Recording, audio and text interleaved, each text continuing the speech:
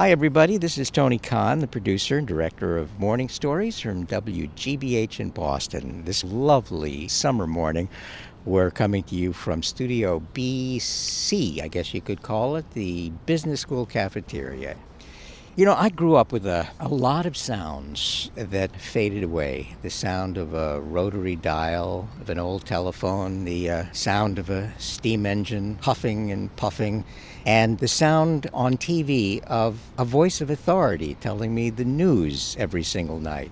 A voice like Walter Cronkite's or David Brinkley's that everybody listened to. Probably the only voice nowadays that comes even close to serving that role for us is the voice of the guy on PBS's Frontline series. It's a weekly program of documentaries that a lot of people seem to trust.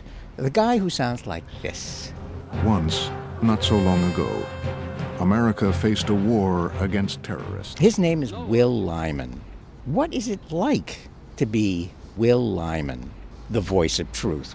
For today's morning story, we thought we'd try to answer that question by going straight to the horse's mouth. We bring you a little portrait of Will today that we call A Good Voice.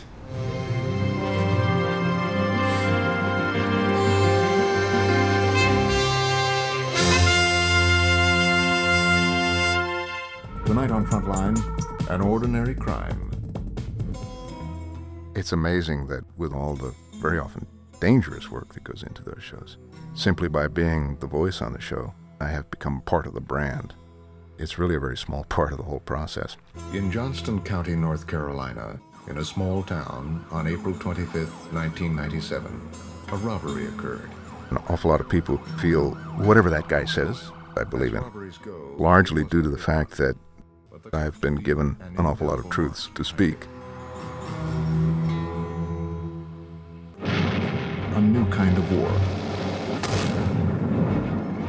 When we did Vietnam Television History, the 13-part series on the Vietnam War, those pictures were so sensitive, and I was so young and inexperienced, I wanted to make sure that I didn't really screw things up badly by using the wrong tone over a picture of bodies being pulled out of a tunnel in the ground. And sometimes I relate more to the people on screen. Wherever the Americans went, they burned and destroyed and killed. As if I were trying to understand their situation. An 8-year-old or a 9-year-old can kill you just as quick as a 25 or a 26-year-old man. I did a show on scary viruses around the world, and producer will ask, make it scary. This could be on your doorstep tomorrow. And I have a problem with that because it feeds into that whole culture of media living off of fear. In early 1973, think of yourself as somebody who is sitting on the couch next to a friend, and you're telling him what he needs to hear in order to understand the picture. That's all. And that was an amazing piece of direction. I still think of it. Just fill in the blanks for the audience. That's all. It was a war with deep roots. I always believed in my country. But instead of sending my sons out to defend their country, I sent them out to die. A war that changed the GIs who fought it. You could get liquid opium, speed, acid, anything you wanted.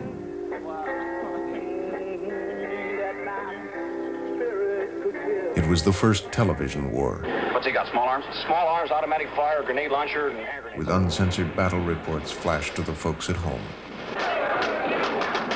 What's the hardest part of it? Not knowing where they are, that's the worst. You lost any friends? So much of our discussion is about winning. And losers have no value. That's where the problem is, from the messages that we're putting out. It's from the way we feel about the other side. It's the way they feel about us. What can we do about that? I think that the communication between individuals that has been made possible by the internet may well be the saving grace of this world, as it gives people an opportunity to speak directly, to communicate with each other on the opposite sides of the globe, from opposite sides of the political fence. Yeah. The story of Chris and Cody, two boys growing up in a hard land. My father can't work because he drinks. That's me. Chris had to bear the weight of poverty. My father isn't much of a role model. I mean, I don't exactly want to be I like think him. that there is also a certain amount of therapy involved in my choice of careers. It allowed me to speak in voices that I didn't have. The fear of disappointing somebody, to have somebody think that I had said something bad about them, that was probably one of the things that held me back. And I think that's still the case. I'm the town attraction, I guess. I've gotten in fights with these big rednecks because they call me a freak all the time. Ultimately, this is the story of The Frontline gig has been a tremendous lifesaver for me, even in those long stretches where I wasn't doing anything that I thought was of any particular value, whether I was doing a string of commercials or TV spots or soap opera, or I was at Frontline every week or almost every week. That I could say, but yeah, I did that. I was part of that. I helped make that work, and that's really valuable. That's a great thing.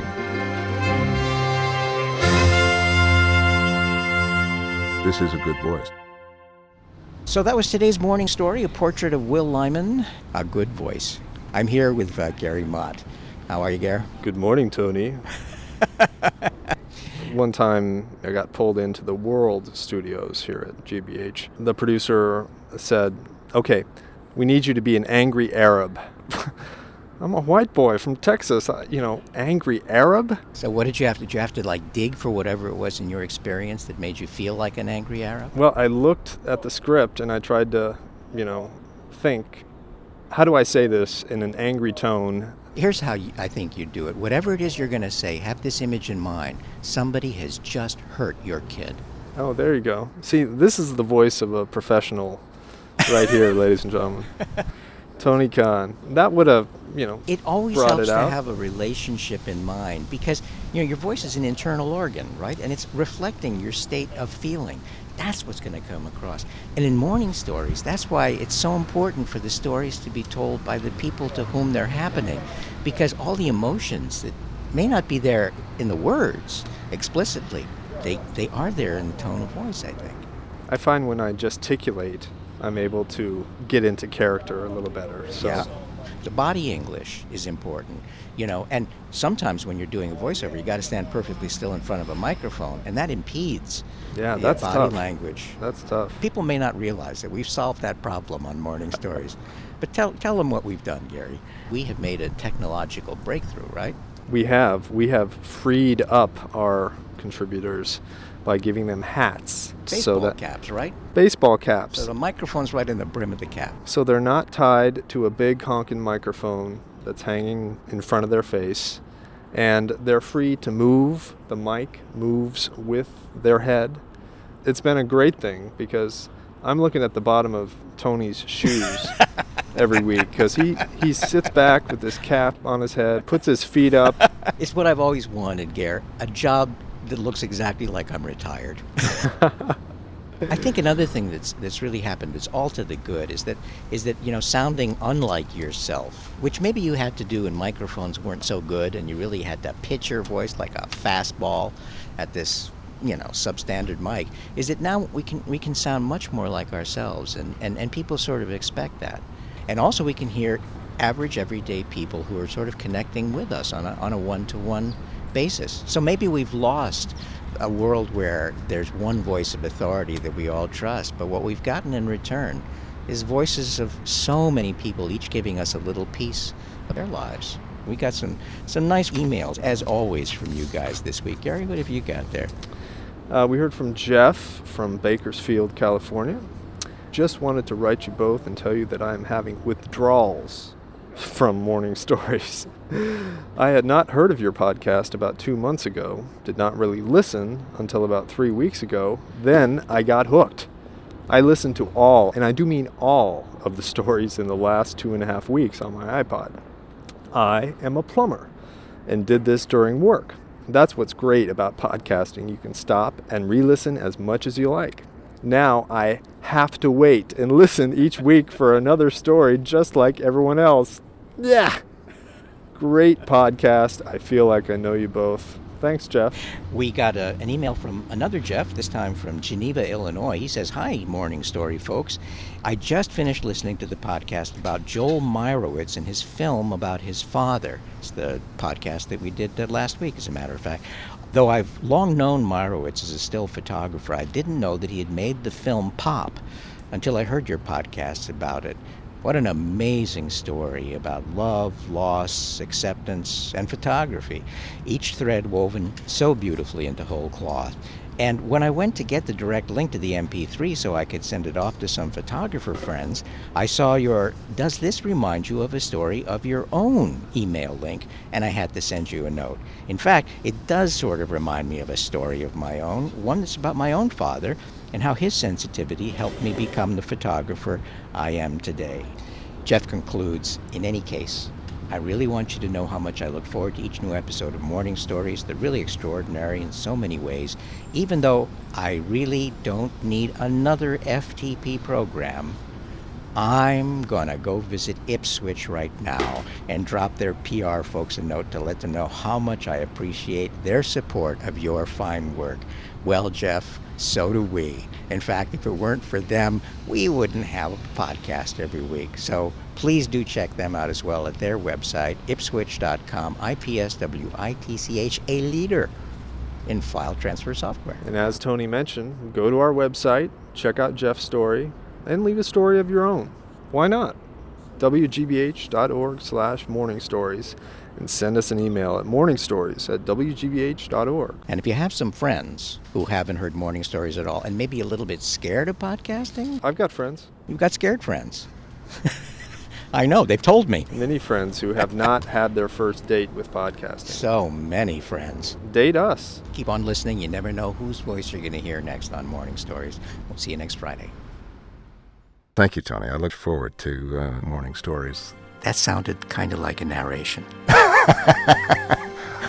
okay. All right. From the heart, Will.